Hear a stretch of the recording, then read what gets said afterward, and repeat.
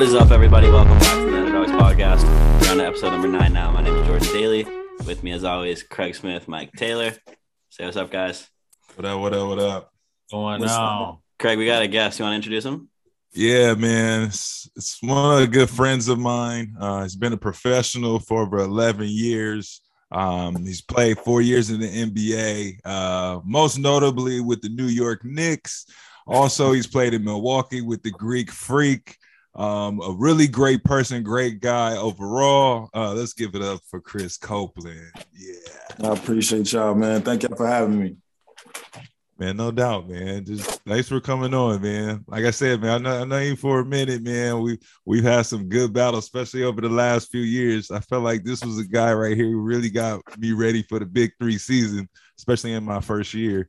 Kind of want to, dive into your upbringing. You know, you was raised in New Jersey, moved to Virginia. Just kind of talk about your household and what it was like for you growing up. I'm from Jersey originally. Went to high school in Virginia, as you said. My upbringing was single mother, and my brother who passed raised me, and tried to give me every opportunity to be successful and try to guide me on the straight and narrow. And I was very blessed to have the family that I had, despite the situations that we were put in at times growing up. I was raised, I believe, the right way, if there is a such thing. And I was very fortunate to have the right family around me that always guided me and wanted to push me to do better and bigger things. I kind of want to just talk about, I know you said your brother passed, rest in peace to him. But can you kind of, elaborate on that just a little bit more if you comfortable with it? Just how old was you? Where you know what I'm saying? Like mentally, where was you at when your brother passed and just dealing with death? Your first experience with, you know what I'm saying, dealing with death. Can you kind of talk about like that mental impact on that? Yeah, I was 13 years old, and my brother was 22. He passed 29 days before his birthday. He was the one who actually, if ever you're a child, you had a death talk, and you're like, death is a part of life. He was the one that actually, it's kind of ironic and crazy that he was my first real experience with it. I remember I lost a pet when I was young, and I was brokenhearted about it. And he always was just he was always there for me in every facet of life. As far as he raised him and my mother, they raised me, and it was tough to deal with that. I had to learn to grow up very quickly. I quickly became the man of the household.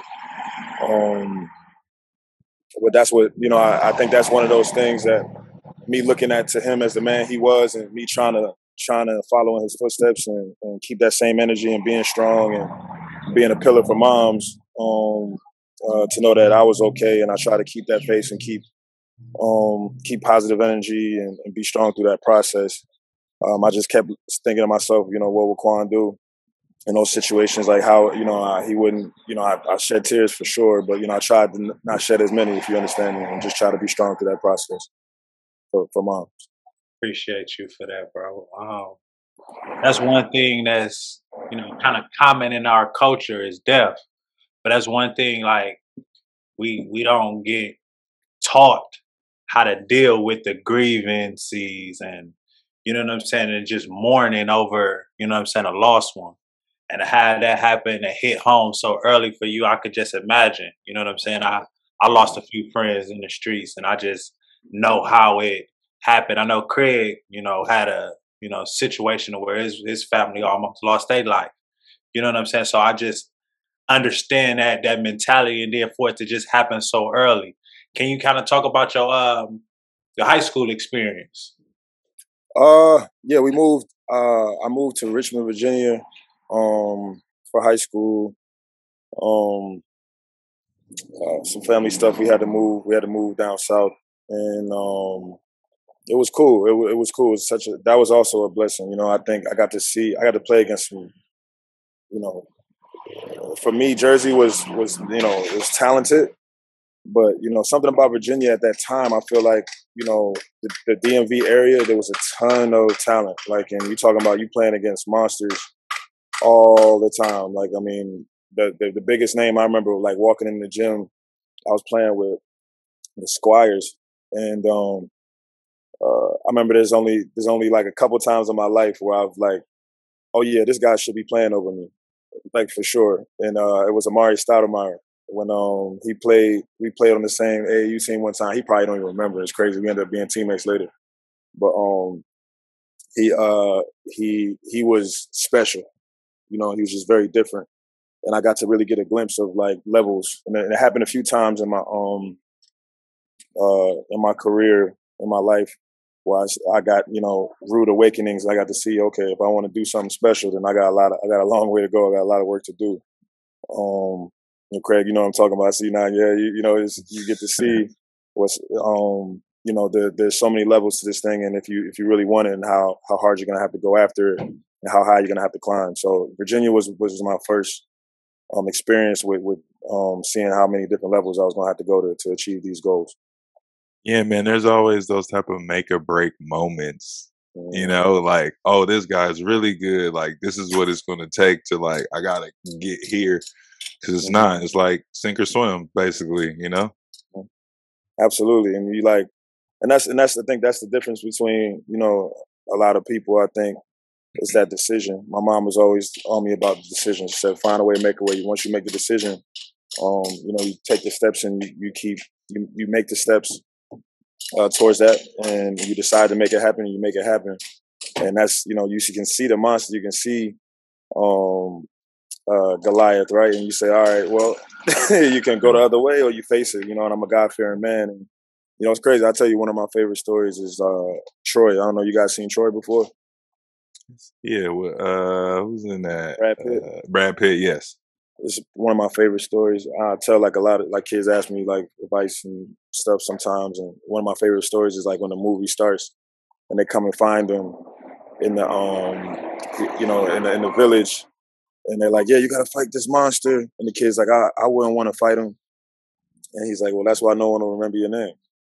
You know what I mean? And it's just like to be brave, and he had to wear his shield, he had to go through all the things he knew. It was a journey that he may or may not come back from. He may or may not be successful at, but he was willing to take the risk in pursuit of something more. So I think that was a great metaphor for life in that moment, just to get started. Like, all right, you know what? I see this monster in front of me. I know it's going to be a lot of work to do, but I'm willing willing to take the challenge. Yeah, to be fearless. Absolutely. For real. So why Colorado? Again, it was a challenge. I always wanted to put myself in and at that time, the Big 12, Colorado was the Big 12. And the Big 12, when I was there, was, at the time, Kirk Heinrich, TJ Ford, who else was there? John Lucas. These are names that came through there. Like, obviously after I left, then you got Kevin Durant. Is like the year before me. It's like that type of talent. Who else you can go? Was Tony Allen was with Lucas, right? Tony Allen was on that team. Tony Allen and the twins, if you remember them. Yeah. Shout out TA, man. Yeah, Tony Allen, he was there. I'm talking like like every night. You playing against NBA talent, and that was always my goal. It was the only way. I was a guy who was never seen. I never got All-American nods. I never got looked at. So I was like, all right, let me put myself in the mix with these guys. So if I can, go, show and prove against them, then, I can maybe get a look and get an opportunity. So I wanted to go to the highest conference I possibly could. And then Colorado gave me that offer. And, talking to my mom, she definitely wanted me there, from a school perspective and, life change and everything. So that was it. Now we have a similar, like, cool close friend too from Los Angeles that you actually played in college with. Could you elaborate on that type of like friendship? Because, like, you know what I'm saying? Like, I think it's kind of like cool that we kind of have like that 6 degree of separation with Mook. You know what I'm saying? So could you talk about that for a little bit? Mook's the man. Me and Mook. So Mook. Oh, sorry. Can you say his full name too? So James Wright. James Wright. So shout out to Mook. He's gone. We got to send him this. my partner in crime, man. When we talking about as soon as I touched down, he understood my passion was basketball. Period. He, if I wasn't playing video games, I was in the gym. It was that simple. And he was one of those guys that was with the grind as well. So we was getting up at 6 a.m. before school, after practice, and literally just locking in, playing 1-on-1. Just me and him. You know what I mean? And like, I'm from a whole nother coast. He's a whole nother energy. I'm a whole different type of, we two different speeds, but we instantly became family. Like instantly. Just because we both had that same mission, we both had that same hunger, and we both was willing to put in that work for real. So we looked each other in the eyes and was like, all right, steel's gonna start sharpen steel, and we try to challenge each other and push each other every day, and it just led to our friendship even to this day. We talk every other day probably, and that's a lot. You know what I mean, for me. So that's my guy. I love him to death. Shout out to Mook. Absolutely. Shout out to Mook. Shout out to James Dre. So going through your college career, at what point did you start to think, okay, I could be good enough to go to the next level? I could be good enough to go to the NBA. And like, once you realized that, how did your preparations change? You always believe that it's possible. Full transparency, I didn't know. You know what I mean? I'm not one of those guys that's like, I belong there. Like I always would say I was going, and I always would think that, but like I didn't start to really believe. Shout out to Jamal Mosley, Orlando Magic. He was an assistant then. He brought me to the Denver Nuggets just to do workouts with like Lennox Klayser and Melo back in the day. And Klayser came out of Missouri. He scored like 51 game in the league, and it was like, okay, and I got to like match up with this guy, and I was doing well. I'm not gonna say who, win or loss, and respect to Lennox, but like I that's what was my first glimpse at. All right, these guys are actually in the league playing, putting up major numbers. Wait, I'm competing. Hold on now. I think and I wasn't. I was still in college. You know what I'm saying? Doing some of these workouts. I don't know if that was legal, but whatever. But I did a few, and it was cool. It was good for me to. That's when I started to say, despite whatever you can. I was doing well in college. Like I could get a bucket when I needed to. I wasn't like a top scorer in the nation or nothing like that. I was always under the radar, so you never really know, right? You don't really. In the back of your mind, I'm not an arrogant type of dude, so I got to prove it to myself. Is my energy. So I had the opportunity to do so with those guys, and I shout out to Jamal Mosley for actually letting me get in the gym and get to really test it and see if my moves work, if I can actually get a stop, and it was that was the time. It was around my junior year. Shout out to Jamal. He's been around for a long time. Mm-hmm. Just to see what he's doing right now, coaching and everything. It was long overdue. Absolutely. So proud of him. He deserves that opportunity, and big things to come for him for sure. Absolutely. So we're wrapping up your college career, and then draft night comes on. Can you walk us kind of through what your draft night experience was like, and what were your expectations going into it? I knew what was gonna happen. I knew I wasn't really. The guys know. My agent. He told me I had a possibility of getting drafted like late second, maybe 1 or 2, but like we knew what time it was. It wasn't that. I wasn't a draft guy. I'm an under radar guy. I'd never been picked for nothing. It wasn't gonna start then. So I remember watching and just watching names get called and guys that I started at that time. I started being like, I think I can do that. I know I can do this. You know what I'm saying? And I just never had the light. I felt like and a lot of those guys had more light coming up in the AAU ranks and this, that, and the third. So I just knew then that I wasn't done, and I knew then it was going to be uphill, but I had to, keep putting one foot in front of the other. So your mentality just basically kind of like stayed the same in that process. You know what I'm saying? Because you kind of already knew the uphill battle that you had to face and the odds that you had to beat. So my question is, how was it, your mentality, you know what I'm saying, during that whole process of, going through the draft, being undrafted, just your whole team knowing what you had to do to make your dream come true? Like, how was your mental? I mean, I'd be lying to you if I said, "Oh, I was so positive," and I was like, "It's gonna happen." Like, no, it's super frustrated, Yeah. sad, you know. And mind you, Yeah. this is a dream. We were talking about my brother earlier. It's a dream that we had, and in my mind, I was failing. You know, I'm like, all right, I'm not getting there. It's not happening. Why it's not happening? Is it not in the cards? You have all of those thoughts. So I ain't gonna sit here and pretend like I was just this super strong mentally guy and nothing phased me. And I was phased. I was very phased. Right. But you know, that's just real. And but end all be all, I said I was very blessed to have that family foundation. That never quit mentality. I had a never quit mentality for sure. And I had great friends and people that that believed in me and they still would pick me up when when I would get down and so it was a village that helped me get to the heights that I was able to reach for sure. It wasn't only me, and I thank God that I was blessed and born into the situation where I had that foundation. So, how did you end up in the D League?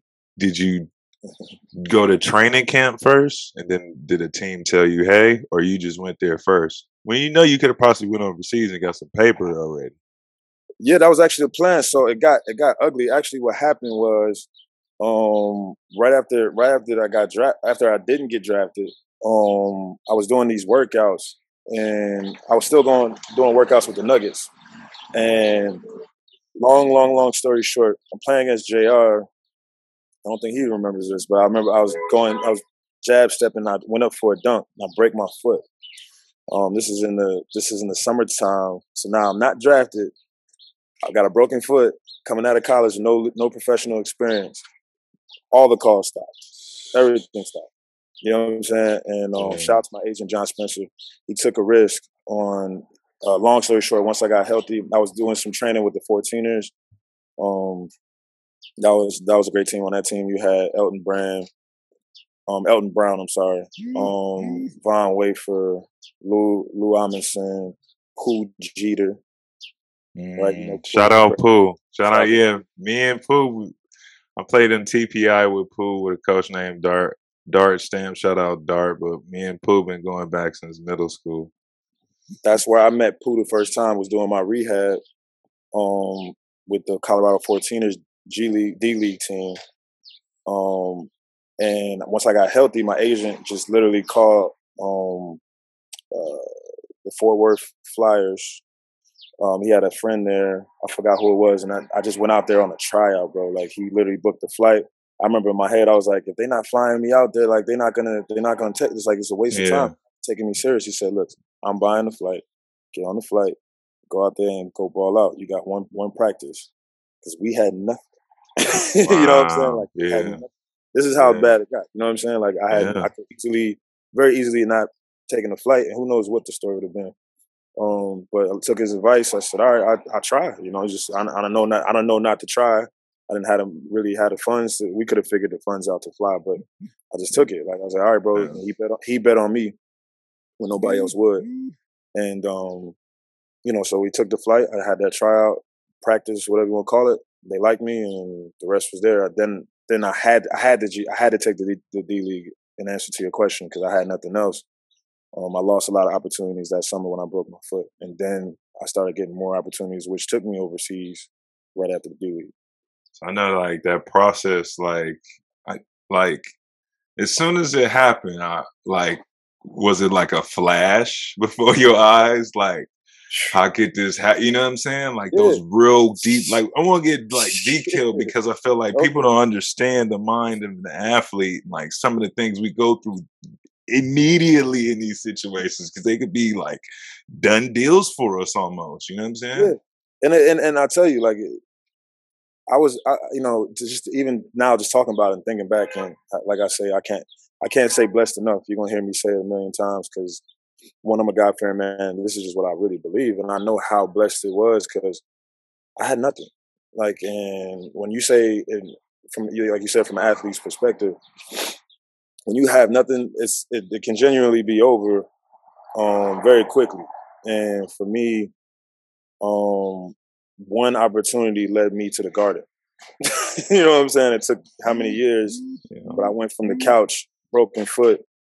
You know, I'm doing push-ups with Richard Roby in the house just to keep, you know, he was helping me just keep my mind straight. Like, Out the light, bro, yeah, he like, nah, we ain't done that. He was like, all right, all I could do was push-ups with him, right? You know what I mean? It's like, all right, we're gonna build. We can't run, but like, all right, we're gonna do something. He would just come home from practice. He was still at CU.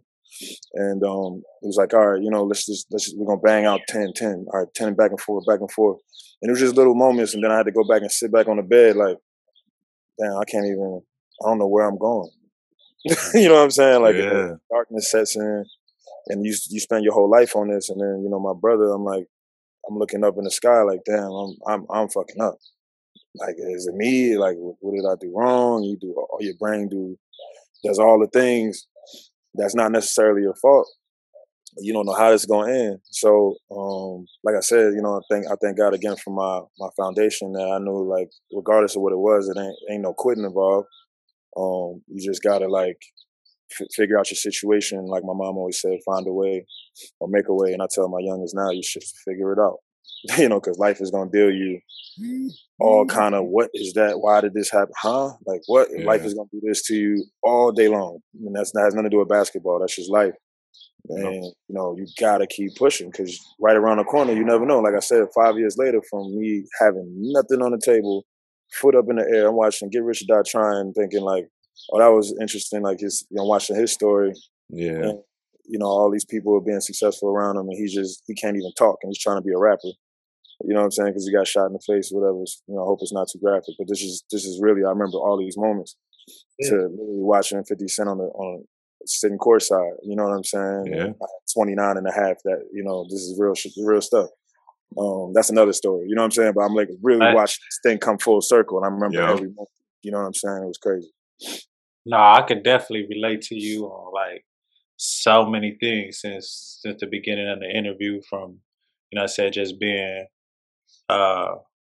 raised in a single family household, single parent household with your moms and everything. So kind of relate to you on a lot of things, and you kind of unpacked it a lot with the mental health stuff too. You know what I'm saying? We're just going through that process of, you know what I'm saying, seeing your dreams this way, but then just actually what the reality in the situation is. You know what I'm saying? So I could definitely, you know what I'm saying, playing in the G League, playing in the D League at the time, like, you know what I'm saying? Like I know what the struggle was. I know what it was like then, and then having an injury, like I kind of like had a lot of similarities in my career to where like I had an injury. I tore my ACL in Philadelphia with the 76ers in the summer, not under a contract and everything. So I just know how that feels.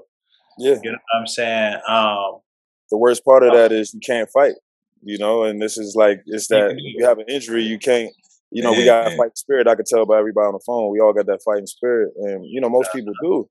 And life will zap you know what I mean? And you gotta find, you gotta go find it again, and they'll take it from you. You know what I mean? But you gotta go find it again. And literally, you know, that injury thing, as you saying, bro, like it's that moment where you can't even fight back. Like it's not like I can't run more sprints and get in better shape. I can't even like shoot more. I gotta sit down and watch time fly, and time slows down when you hurt.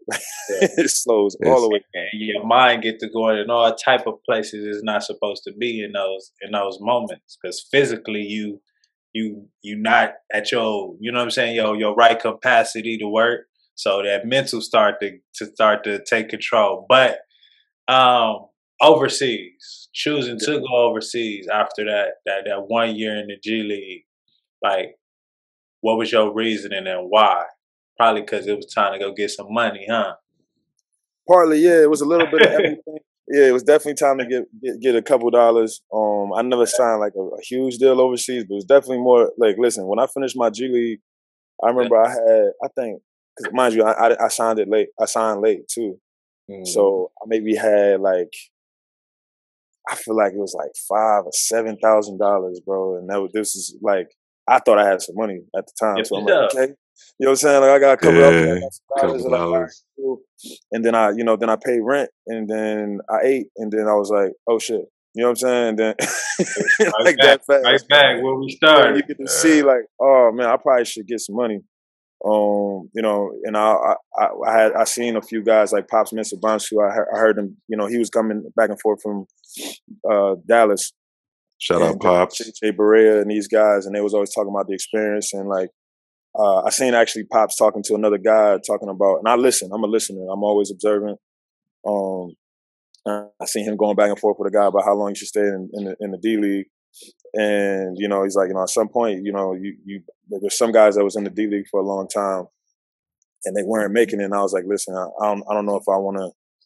If I do well enough overseas, they can still see me, and I still need to be smart about finance and still need to be. So I wanted to bet on myself by going overseas. I feel like I'll be more of a feature player there. And you know, shit, I had to get some bread, man. Being honest, so I tried to kill two birds with one stone. With that move. So On that financial situation though, for like G League players, lower tier NBA players, does the NBA like supply like financial advisors for you guys to help you kind of like? Well, let me tell you this. Let me tell you this. At that I time, played in the D League. Yeah, was you? I think you was about to say it. Yeah, when I played in the D League versus what it is, you probably about to say it too. Two totally different contracts. Like the money at the time.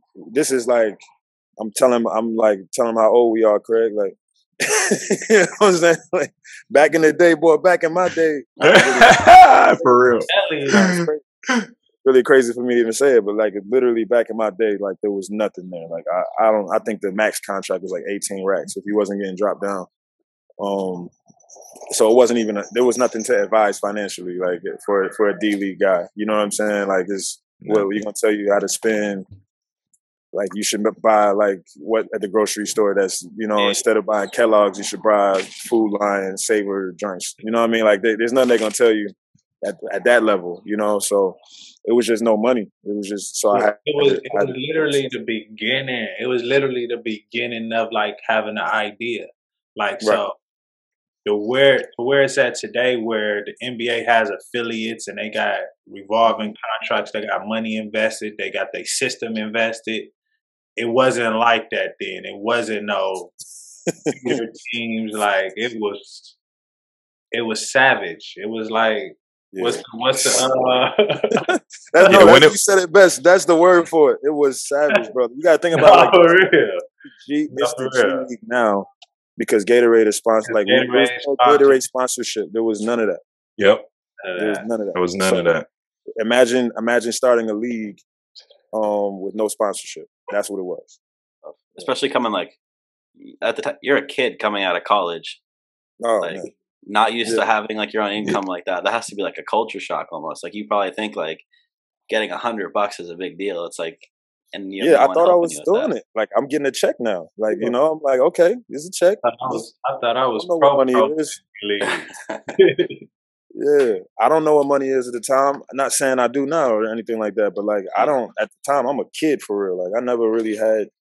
I'm coming from very humble beginnings. You know what I'm saying? And like, mom made sure I had food. I'm not one of those like crazy stories where we ain't, but we had. It was real, So that being said, I didn't know nothing about like how to manage the little bit that I had. If just to answer your question, but it wasn't much to manage anyway. It's just that's just the situation was what it was. You had to make do, and it was everybody. It was such a dope place. It was savage for sure. I can't. That word was so perfect. But it was also like for me, I like to be around it because everybody there was me. Everybody there had the same goal. Everybody was like, we were genuine. My team, it felt like I don't know. I can't speak for every team, but we was genuinely happy when somebody got called up. Like, yo, look at him. He's right here with us. You know what I'm saying? Like it's what it felt like to me at least. So that energy was like, okay, we all in this. We was competing against each other, and everybody wanted a shot. But like, it was also dope to be in that like that chamber where everybody was trying to figure out how to get to the next level. So, in your Anthony Bourdain mentality, what was your experience like overseas, going from team to team, country to country, Spain, Netherlands, Germany, Belgium? Break that down for me. Every year, I was optimistic and then frustrated. It was like because at the end of the day, I was still anybody that plays overseas knows shit is right around this time. I think anybody watching this from overseas will be like, "Yep, this is right around March." Where it's like it's been a long year, and it's like, you know. And I used to get on every contract. I used to get an NBA out clause, so like if the NBA ever called me, I could get out and with no penalty, because in the back of my mind I was always trying to make it back. I went overseas, but the goal was always the league. Always. You know what I'm saying? I turned down contracts with larger money because I thought the situation would be better for me to put up better numbers to give me an opportunity to get back to America. And so it was always fun going into a new state. I mean, a new country, a new city, a new situation. I'm walking into a new world, like, oh, this is cool. You know, I should take videos. You know, I'm in all these cool cities in Europe, and I knew it was a blessing. I was having a great time, but then towards the end of the season, it's like, damn, I'm still here. I'm not where I want to be, and you know, that's that's where towards the end of the year it'd be frustrating. I'd be like, what else do I have to do to make it back? But again, you just keep trying to build on each situation, and it wasn't about the check. When I say build on for any overseas guys, I was trying to build on each situation, trying to make sure that the following season was a better situation. It's not always about the money. You want to have, you want to get paid, you know what I'm saying? But sometimes, like, literally, I had EuroLeague opportunities, and I picked a team that was going to let me be the feature guy and allow me the opportunity to get noticed. You know what I mean? So I always would try to strategize the overall career from a longevity perspective than the media pockets or media glory of playing on a top team. I just was thinking, like, all right, how do I get back? So that was basically my European experience, was highs and lows and strategizing, trying to figure out how I can get back to America. So you just raised a question for me now, and I think you got to answer it. Do most players who go overseas feel like their goal is to get back to the NBA? And if they don't get back to the NBA, is it a failed mission, even though they may have had success in Europe? From their perspective, there are guys that's like that. I have a very close friend who I remember having a really deep conversation about that, and some guys do feel that way. They do feel like it's a failed mission. I told them, listen, it's not. You know, it's really not. I remember my agent told me young, if you're able to be paid to play this game, you know, that's an honor in itself. And if you're able to do it at length, it's a miracle. You know what I mean? Yeah. He said it way better than I did, but like that's basically what it was. And you know, we work really hard. If you can get a scholarship from this game, man, and graduate from college, you know, get that degree, fellas. Anybody that's watching, but and if you're able to get school paid for, you know, and that means you're elite, you know, in itself. I think that's awesome. I think if you're able to go and play overseas for a while at all, if you're able to even get one check, get a flight paid for that you didn't have to pay for, you know, I think that's awesome, because there's so much in the world to see. It's bigger than basketball. So, you know, the overall, the European experience is so dope, and there's so much that comes with it. You know, there's pros to it that we sometimes don't see because of the goal. For those guys that have that NBA goal, and some guys are going overseas knowing they overseas guys, and there's nothing wrong with that either. You know, it's just everybody's got a different story. But you know, I always tell my guys, I used to tell Mook especially, you know, smell these roses before you under them. You know what I mean? So it's good that you you going through these things, like smell the roses. It's dope that you accomplishing these things, and be proud of yourself for doing that. So let's fast forward a little bit now. You're 28. You have years of experience overseas, G League experience. You end up on the Knicks. How does that happen? Like that's so unheard of, especially back then, having someone come from overseas with no NBA experience just get signed to an NBA roster like that. Can you walk us through like how that happened and how that came about for you? Yeah, very, very long story, but again, I look up. You know what I mean? I say, I think that was nothing but God given. You know, you got to think I was in Belgium. I wasn't even in, like, I was playing in European competition, and mind you, I was killing. Like, that was the year Darren Williams. I think he had 50 or something like that, and I was number 2 in Euro Challenge in scoring. Euro Challenge, this wasn't Euro League or nothing, but it was still, you know, we playing in all, you know, top teams in multiple countries. Yeah. And I was doing my thing. So from a basketball standpoint, I was doing well. I was making noise. And, you know, they found me. Long story short. Shout out to my agent. He was pushing. Allen Houston and him was having conversations, and I could tell you all the details, and it's a very, very long story, but that's the gist of it, bro. Like, it's God given, and a lot of things came at the right time. What was the process? Like, what was going on in your head? Because that I just want to kind of dive into that just a little bit more, because like, you was basically like kind of paving the way at this time. Like Jordan was saying, like it was unheard of. So what was really going through your head? Because I know you were saying the goal the whole time was to get back into the league, and now to be able to, you know what I'm saying, make that happen. Like, what was like your real conversations with yourself? Well, I would talk to my coaches, and like shout out to Yves Dufresne. I say he's my favorite coach of all time. He used to say, like, every year you're over here, the window is going to get smaller and smaller for what you're trying to do. And anybody that played with me knew I had the talent to do it, but was it going to happen? It's why I keep looking up. Like, we see what you got in the cards, and you just have to do your part, and that's what I was trying to do. That was the conversation I had with myself. I remember my last season overseas. I think I didn't give up, but it was like almost like look, that window is, I'm 27 years old. You know what? I remember saying it to myself, like, listen, I don't know what's gonna happen, but I'm giving them hell. I'm like, whoever's in front of me is gonna pay for this. Like, this is just like, I think shout out to Tyron, make him pay. Tyron Johnson. He knows what I'm talking about. I told him my story, but that was it for me. It was like, listen, whoever's in front of me, they're gonna have to feel my pain for still being here. And that was like one of my mottos for the year. Like, I don't know if I'm gonna make it. It was never like, I'm gonna make it to the NBA this year, it's gonna happen. Like, I kind of was like, this keeps happening every year. You know what? I'm on a whole nother type time this year. Yeah. NBA or no NBA, I don't know what time it is. And that's the first time I had MVP season, and I got MVP of the country that year.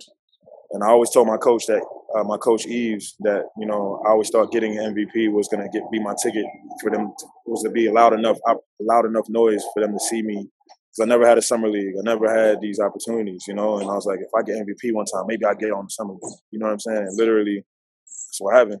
It took how many years overseas? I led leagues in scoring, never got MVP. That year I did. I finally got it, and next thing you know, I was with the league, with the Knicks in the summer league, and next thing you know, I was in the Garden. That's all she wrote. So, being that it is your first year in the Garden, that's the smell of the popcorn.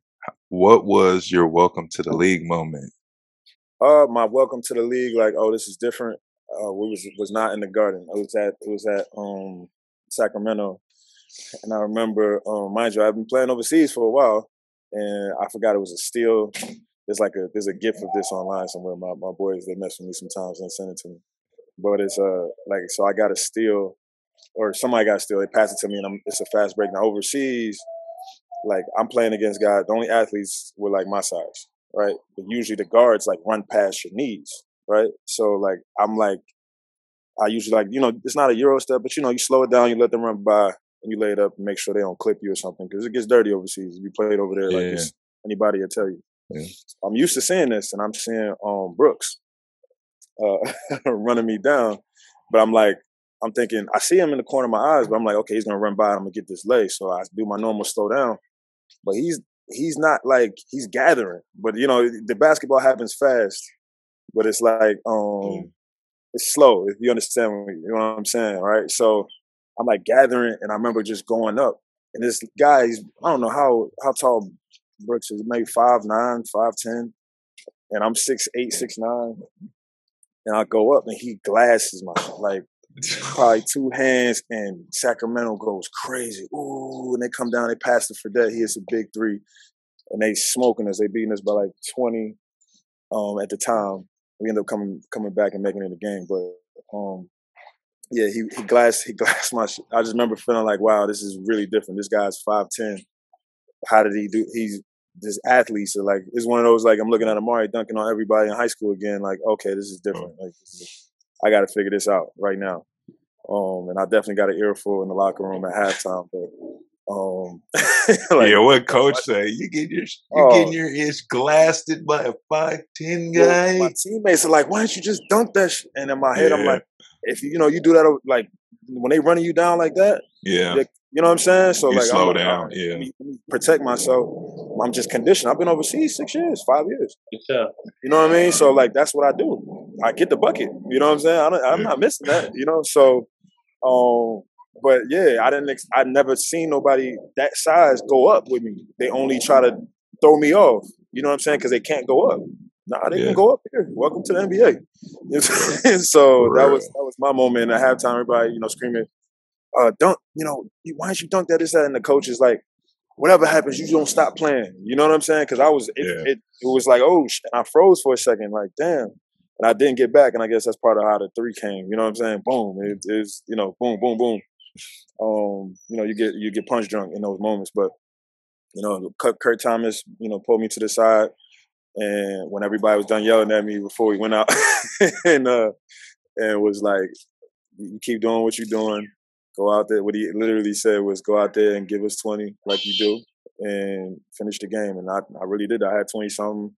I brought us back. We got close. We ended up losing a close game, but he got me back center. So shout out to Kurt, because he was always in my ear, making me feel, you need those vets that just pull you back.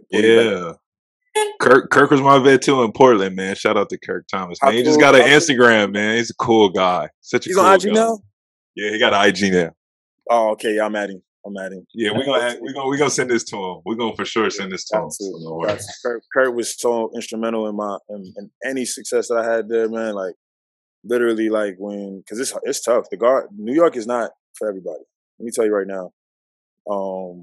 It is not. And Kurt, and I have a lot of vets on that team that helped me. But Kurt was my guy, and literally, like when it's like he could smell it on me when I was like, fuck.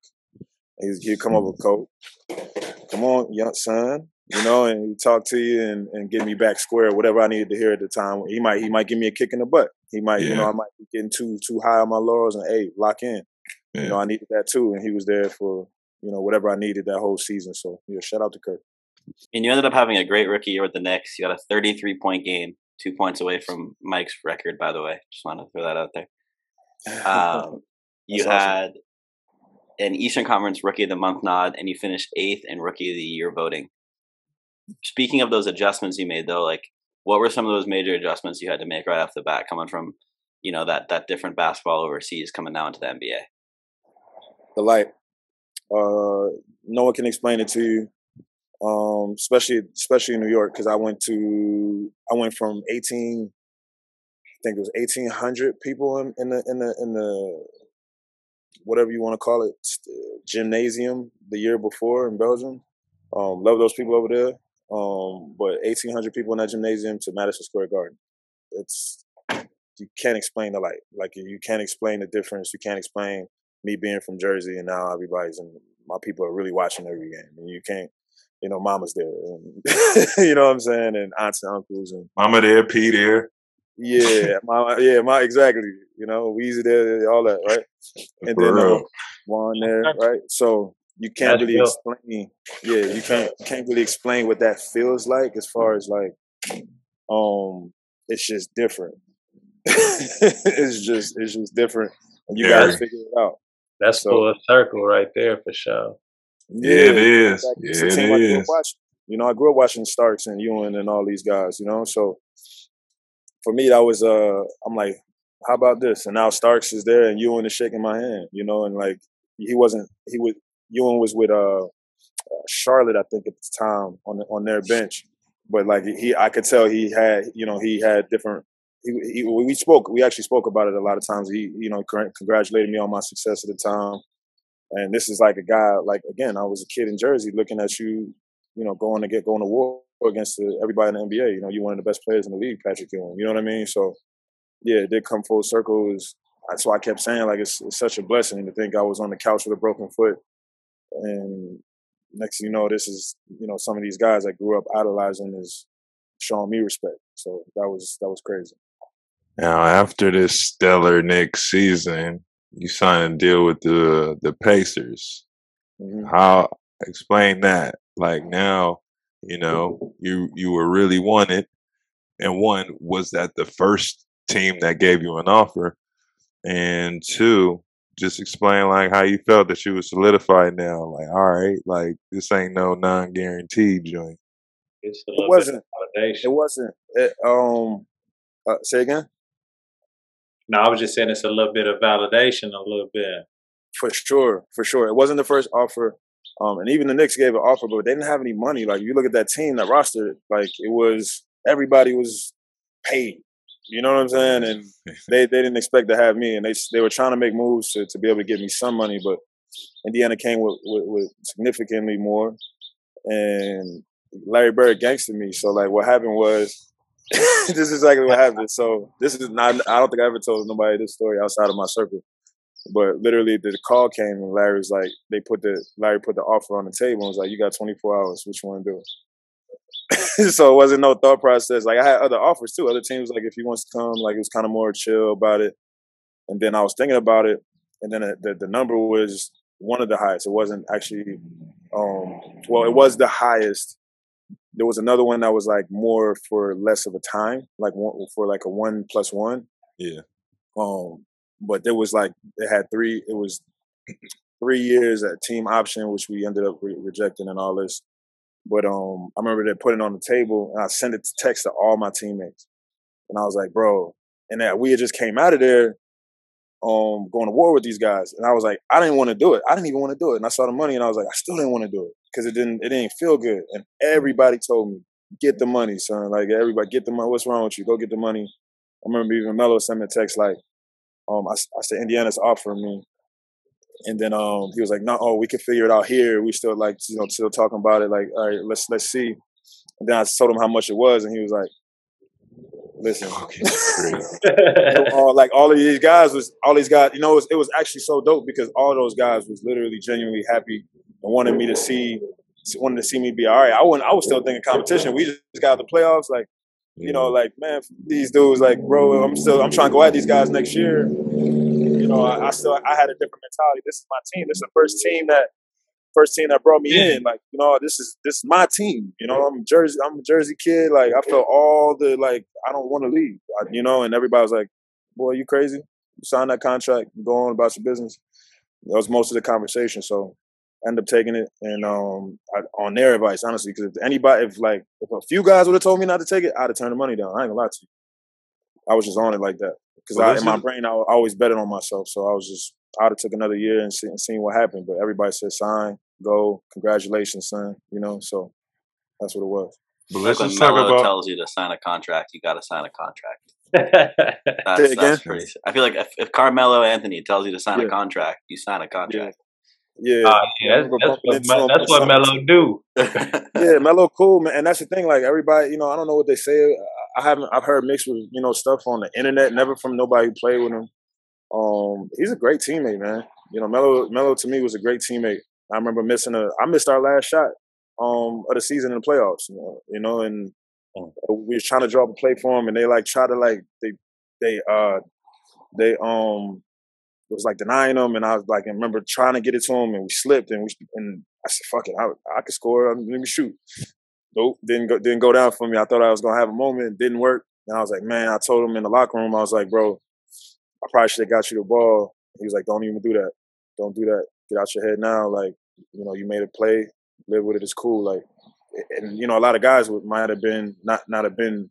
Might have been like, yeah, man, like, give me, bro, like, what are you doing? Like, see, he made sure to tell me the things that was so it wouldn't linger in my brain. He's like, nah, it happens, bro. Like, that was the right play. Like, don't even do that to your head. Don't even do that to yourself. I'll never forget that. Like that's what you need. That's what teammates are supposed to be. So shout out to Melo too, man. I know. But let's just talk about how Larry Bird gave you like the Denzel training day. Like, you want to go to jail? You want to go that's home? What it was. Son? I had a day. I had sent those texts in a day. I was like, because I had to make a decision now. Like, I'm like, all right, this is a big offer for me to say no to. I did realize that, and that was the message. Like, if you don't make a decision in 24 hours, this deal's gone. And Larry Bird, a gangster, we ain't bluffing. I don't believe him to be no kind of bluff. So, salute to Larry too. Always was good to me. Shout out. I'm very glad I made that decision. Made more friends, more lifetime friendships from being out there. It was just, it's all a dream come true, man. It all was, man. Shout out to everybody that helped in the process. All right, now going into finishing your NBA career with, you know what I'm saying, my hometown, Milwaukee Bucks. You know what I'm saying? Can you kind of just talk about, your time there after playing 24 games with the Bucks, and then kind of going back overseas? Can you kind of just walk us through that process after Yeah, leaving Indiana? yeah. It was a great experience. Jason Kidd came and got me. Long story short, I just played with him with New York. And then he was a head coach, and he came and signed me, and I had a great experience, man. I got to play with a really young team, a baby Giannis, a young Chris. He wasn't a baby then; he was still killing. And a bunch of guys. It was a great cast. Shout out to Jabari Parker and all. They was very young and talented, very young and talented, and it was that type of season. Long story short, I did not finish the year there. But I was there for the majority, I would say. I didn't play a lot on that team. They were trying to get their guys minutes and all that, and I understood that. That's what it was about. But it was great to be around a young Giannis and got to see. I was telling everybody early, like, this kid is. I knew he was good in Indiana. I remember watching on this. I was watching. He was playing like garbage minutes, and I was just watching from the sideline. I was like, that's different. Like, nah, he was doing some things like, yeah, that kid's gonna be an all-star, because you could tell he was a baby. Like that's, and people was like, no, like whatever. I'm like, all right. I got on his team. I was telling everybody he's gonna be one of the greatest basketball players ever lived. And like, once I seen it, like up close, I played because I play with Hall of Famers. You know what I'm saying? Like, I played with a bunch of them. I played with Jason Kidd. I played with Carmelo. I played with. I mean, PG. I think he's as elite as they come. Whatever you call him, Hall of Famer or not, but like I think he's as elite as they come. He's a two-way guy, MVP candidate. He's been, he's elite. I played with some guys that can go get it, right? Shout out PG. Yeah, shout out PG. And then I saw this kid, and I remember like just things about him like you can't explain. You know what I'm saying? Like, how did he do that? And you could see he was still figuring it out. Like, he was doing that. That's the time when he was doing the 1-2 step and trying to figure out if he could, like, you could see in his eyes. He's like, oh, I can dunk that. I'm like, what? Because I told you, I'm a guy that sits back and I'm watching guys. I process things. You know what I mean? And I'm watching him literally figure it out on the floor. I'm like, oh, when he learns he can do that, he's gonna start doing it. Yeah. He started, and you see now he does it every night. Like, you know what I mean? Like, whatever he wants to do. And the thing that was so special about him wasn't just his abilities, was that at night he's working out. He's there before practice. He's doing the weights. He's doing extra shooting after practice. Then he's coming back what we used to call night school. There's only a few of us there. Yeah. And he's doing night school every time. Every time I'm in there, and I was proud of myself. That was just my regimen, was getting extra shots. Like, I didn't have those athletic abilities. I had to do all the work. So I like to call mine a graveyard shift. Yeah, graveyard shift, exactly. And he was putting that in. You know what I'm saying? And I'm like, okay. And you can see in his eyes, his pain was different. He's playing for different reasons. Like, his passion is not going nowhere. He's not going to slow down. He's not going to win a championship and be like, this is cool. You know what I'm saying? He's not that type. He's a whole different type of beast. I was like, he's going to be one of the greats for sure. And I'm telling you, at the time, people was laughing at me. And I don't care what nobody say. He's well on his way. And I think he has Mount Rushmore ability. I think he's going to be. I think he's going to be Mount Rushmore of NBA. I've said that. I can say that with confidence.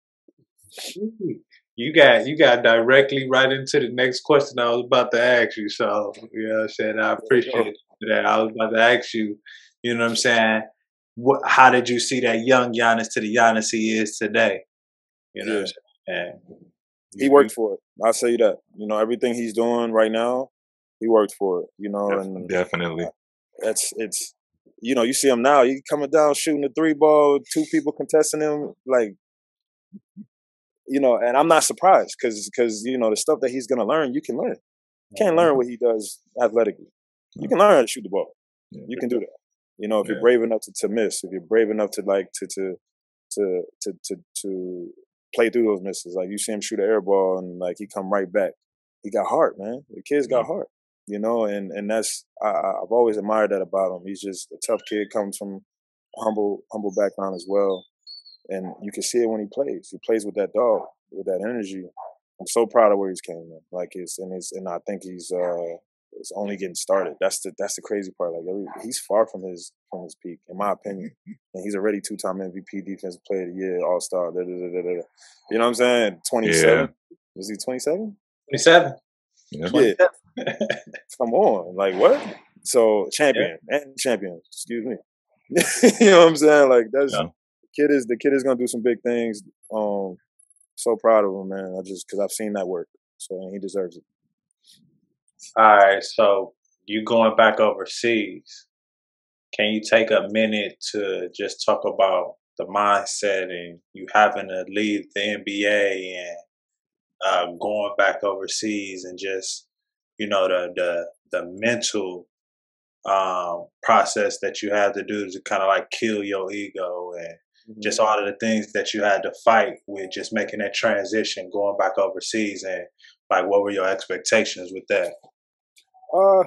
Yeah, I've been through some things, and my physical wasn't the same, and I understood where I was. And long story short, I was still honestly at that stage, I was frustrated for sure, but like at that stage, I knew, you know, like it's still a blessing, you know, like I got to go to 2 more really cool countries. I went to Andorra and I went to Turkey, and it was 2 great experiences, man. Like it was. I was very blessed to continue to have 2 more years. And I'm not a guy that didn't enjoy his time overseas. Like I said, I had, you know, the roller coaster of like, wow, I'm still here. I haven't made it to the NBA. But now in these two seasons, I already made it, you know? So now it's like I'm talking to the younger guys. You know, I was on teams where guys were like asking me questions and I would think I was inspiring them to do more. And I think you're going to see some guys that I've played on that are actually going to sneak in the league. One of my, you know, some of these guys are like doing big things in EuroLeague now. It's exciting. Like it was good this part of my life. I love to give back part. Like I don't feel like I have much more to prove for a guy that had my trajectory. You know what I mean? Like for me to the little bit that I did achieve, I'm very proud of, and I was able to be content with that at that stage. And it's time to go back over. Rhino Vision. So yeah, this segment right here, Cope, is called Rhino's Vision. And what I like to do is I always like to tell our guests to walk us through their favorite play, but I need it to be detailed because I need the viewers to understand what's going on in that situation. Okay? So I need you to call the play out, the favorite play, favorite situation, and your favorite position and how you scored. Favorite actual play has to be game winner against the Bucks. And I remember I was supposed to pass the ball and I said no. And I was with Indiana. Yeah, no. So like how did they draw the play up then? How they draw the play up? Like where was you positioned I was supposed to like the angle. I'm still trying to, I'll be honest, I don't have that LeBron, like, well, you know, LeBron. Yeah. All right, look. So was you on the elbow or was you on the wing? Yeah, no, I was like in the middle of the like I came up, I was like kind of on the elbow and I came like to the top of the key to get the catch. I'm supposed to like hand it off for Rasul. Shout out to Rasul Butler. Shout out to Rasul. Rasul Butler, for sure. But I was supposed to hand it off. I remember him telling me next time you give me the ball, he was messing with me. It was fun. But I was supposed to hand it off. And he came by. I'm almost positive it was Rasul, but it was designed for it to end up in his hands, pretty sure. And I handed it off to him, or I faked the handoff, and I just drove.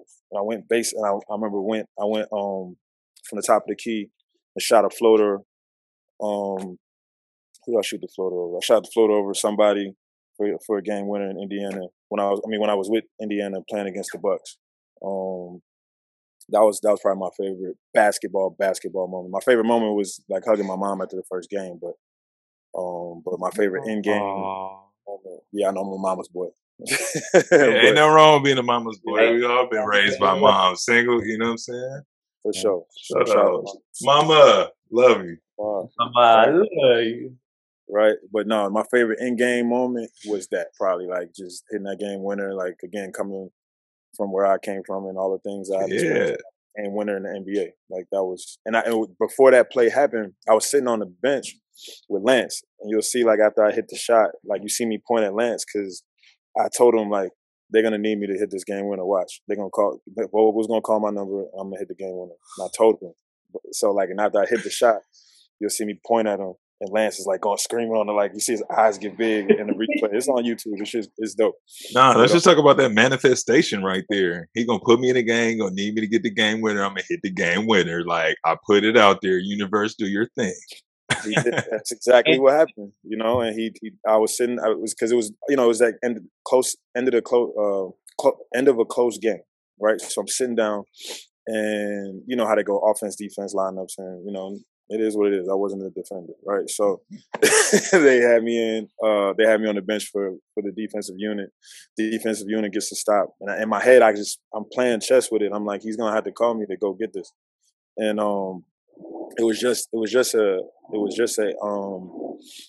again, it wasn't drawn up for me, but I got a catch, and I was like, okay, we going. I'm taking this shot.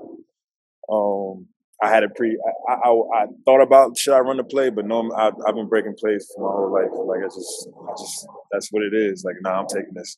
So I'm glad it worked out. I'm glad I didn't get, you know, because I've had a few moments. I got the win. Yeah, I got the win. That's all that matters. That is what it is. It worked out. Nah, that's funny. All right, we'll go on to the next segment. We call it "Give a Dog a Bone." It's just rapid fire questions. Okay. We'll start off. This is the Underdogs podcast. We want to know what your favorite dog breed is. Husky. Husky. Favorite musical artist. Sade. Favorite shoe. Jordan. Yeah. I know the shoe too. Yeah. I don't know, you know crazy. I don't know the number. I think it's 13. Number, it's 13. I think it is 13 or 11. With the hologram in the bubble inside, right? Yeah. I see the 13 or the 11. The black cat is what they call it, though. Yeah. Are the black cats? All black, because I wear them to play and I wear them walking around some chill. Yeah, he got like a GTA closet full of them. You know what I'm saying? Like, you want to pick a color? No, it's the same shoe over. You ever seen Dr. Dre NWA video? He had on all black, like a Cope shoe. Like, it's the same shoe. It's a fact. It's actual fact. He's loyal. We can appreciate it. He is loyal. He's loyal. He loves that shoe. Favorite teammate you had in the NBA? Favorite teammate, Iman Shumpert. Who is your role model in life and in basketball? My mother. In basketball, my brother. Yeah. Okay. Favorite city to play in, NBA or overseas? Favorite city to play, like that I played against or for? Either. Favorite city, either. Played. My favorite city overseas is Barcelona by far. My favorite city in the world. I like it better than American cities too, being honest. It is. But basketball, NBA, I would say, gotta say New York. It was my first opportunity. New York. Favorite hobby other than basketball? Craig, should I tell him? Yeah. Music. Music, okay. What type? He's a really good artist. I'm not even gonna lie. Like, he sends me some good things, man. Like, I like his progression. I like where he started. I like where he is now. His flow's very nice. I hope at some point the world gets to hear it because they need to. It's really Mike T. It's nice. Hold up. We need I'm not even gassing. We need I'm not even gassing. I'm just keeping it 100.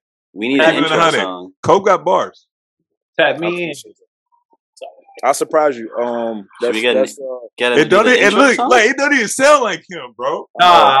Don't sound like him at all. You don't even know it's Cope. I'll tell you that. I think got perspective though. I could just tell by just gauging off the interview. He definitely got perspective. So I'm interested.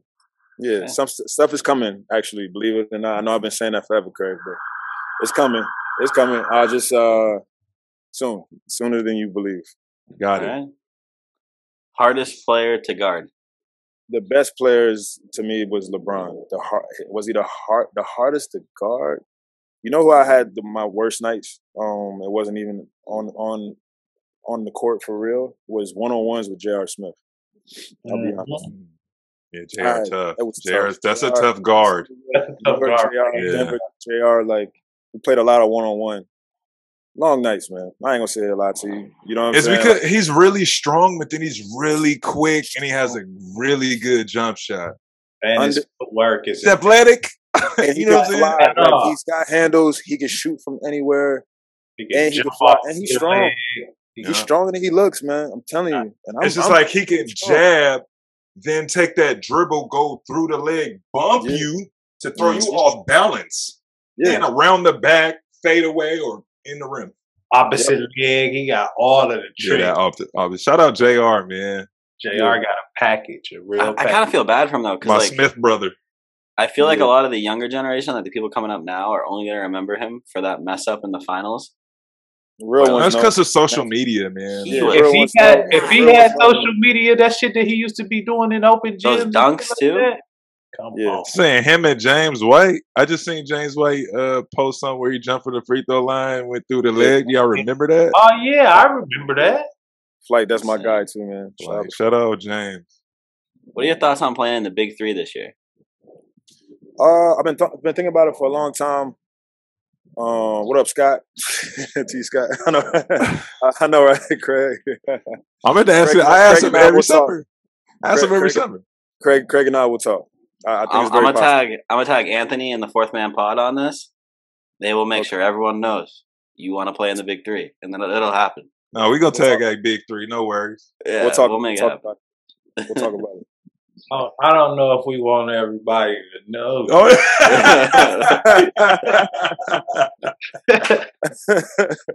Mike's like, you know what I mean? Then we might want to keep that G14 classified. me and Cope know we always wanted to play on the team together, especially in recent years by us playing a lot of pickup. So like, man, actual facts, and we play well together too. So they really will. Okay. Dude, what was your funniest moment, man? You gotta have one in the guard. Somebody said something funny, dude, in the crowd. Like, yo, look at his sneakers. Is he hooping in Tim's? One of my funniest moment. I mean, honestly, I don't see. Hopefully, I got time. Yeah, it'll happen. So, it wasn't really funny, but when I met Tracy Morgan, it's one of my favorite stories. It was really dope. It was really dope. So, I met Tracy Morgan in the summertime. It was actually one summertime. It was like right before training camp. We was at a EA Sports event. He walks up to me. He's like, I know you. You know, Tracy, he got like a loud, his inner voice, and he's not inner type. It's loud. It's always just loud, right? So he's like, I know you. And I'm like, oh, shit. And at the time, I'm not thinking nobody knows me. Like, I'm thinking like, everybody used to make fun of me and say I look like Waka Flocka, right? So I was thinking like, he really thought that I was him. And I was really nervous because he's a comedian, and when he realizes I'm not him, there's gonna be way more jokes, and I don't got jokes like that, right? So I was real nervous. And he said, I know you. I said, nah, I think you got somebody else. He said, nah, you came from overseas. I was leaned back and said, I told you, I know you. I was like, oh shit. Yeah. And I was like, okay, what's good? How you doing, man? Nice to meet you. And we started talking about the city. He was like, he said, you believe in dinosaurs? And I was like, yeah, I believe in dinosaurs. He's like, you ever saw one? And I was like, nah. He said, yeah, don't believe the hype. And it was really like, it wasn't a funny moment, but it was like, it was real, yeah. Telling me like, you know, when he was preparing me for the city, you know, I said, don't believe the hype. When they say bad things about you, don't believe the hype. When they say good things about you, don't believe the hype. Go at these niggas like, you know, I see your talent, like you really got something, like don't get too high to start to play here, but like, you know, we love you already, and good luck. It was like that type of. So it wasn't really funny, but a funny guy, I guess. And it was kind of funny because he throws it off, but then like he reeled it back in just like that off the hip. You believe in dinosaurs? We was talking for a second, but then it just came out of nowhere. Like I was like, you know, because I'm telling him I'm a fan of his, like respect to him, and you know, and he was like, "You believe in dinosaurs?" I was like, "What the fuck is going on?" So, but it was a dope message about it. So, you know. I remember that. That was a funny moment. and he was sitting next to 50 when I was telling you about that game. So yeah, the full circle. Yeah, when he was sitting next to 50, that's the game. I didn't play at all the first half. Really, everybody gets this. JR gets into a coach. Some Melo wasn't playing. This, that, and the third. And I played the whole second half. I had 29 and a half with 50 Cent watching and Tracy Morgan, who I just Did you get to tell 50? I didn't get to talk. I never got to talk to 50. It was he's been in places that I've been, but that's like one of those guys. Like I remember that moment from my. We're gonna send this to 50, man. We'll see. We're gonna see it 50. Cool. That'll be dope, man. Because you need to hear this story, man. That's dope.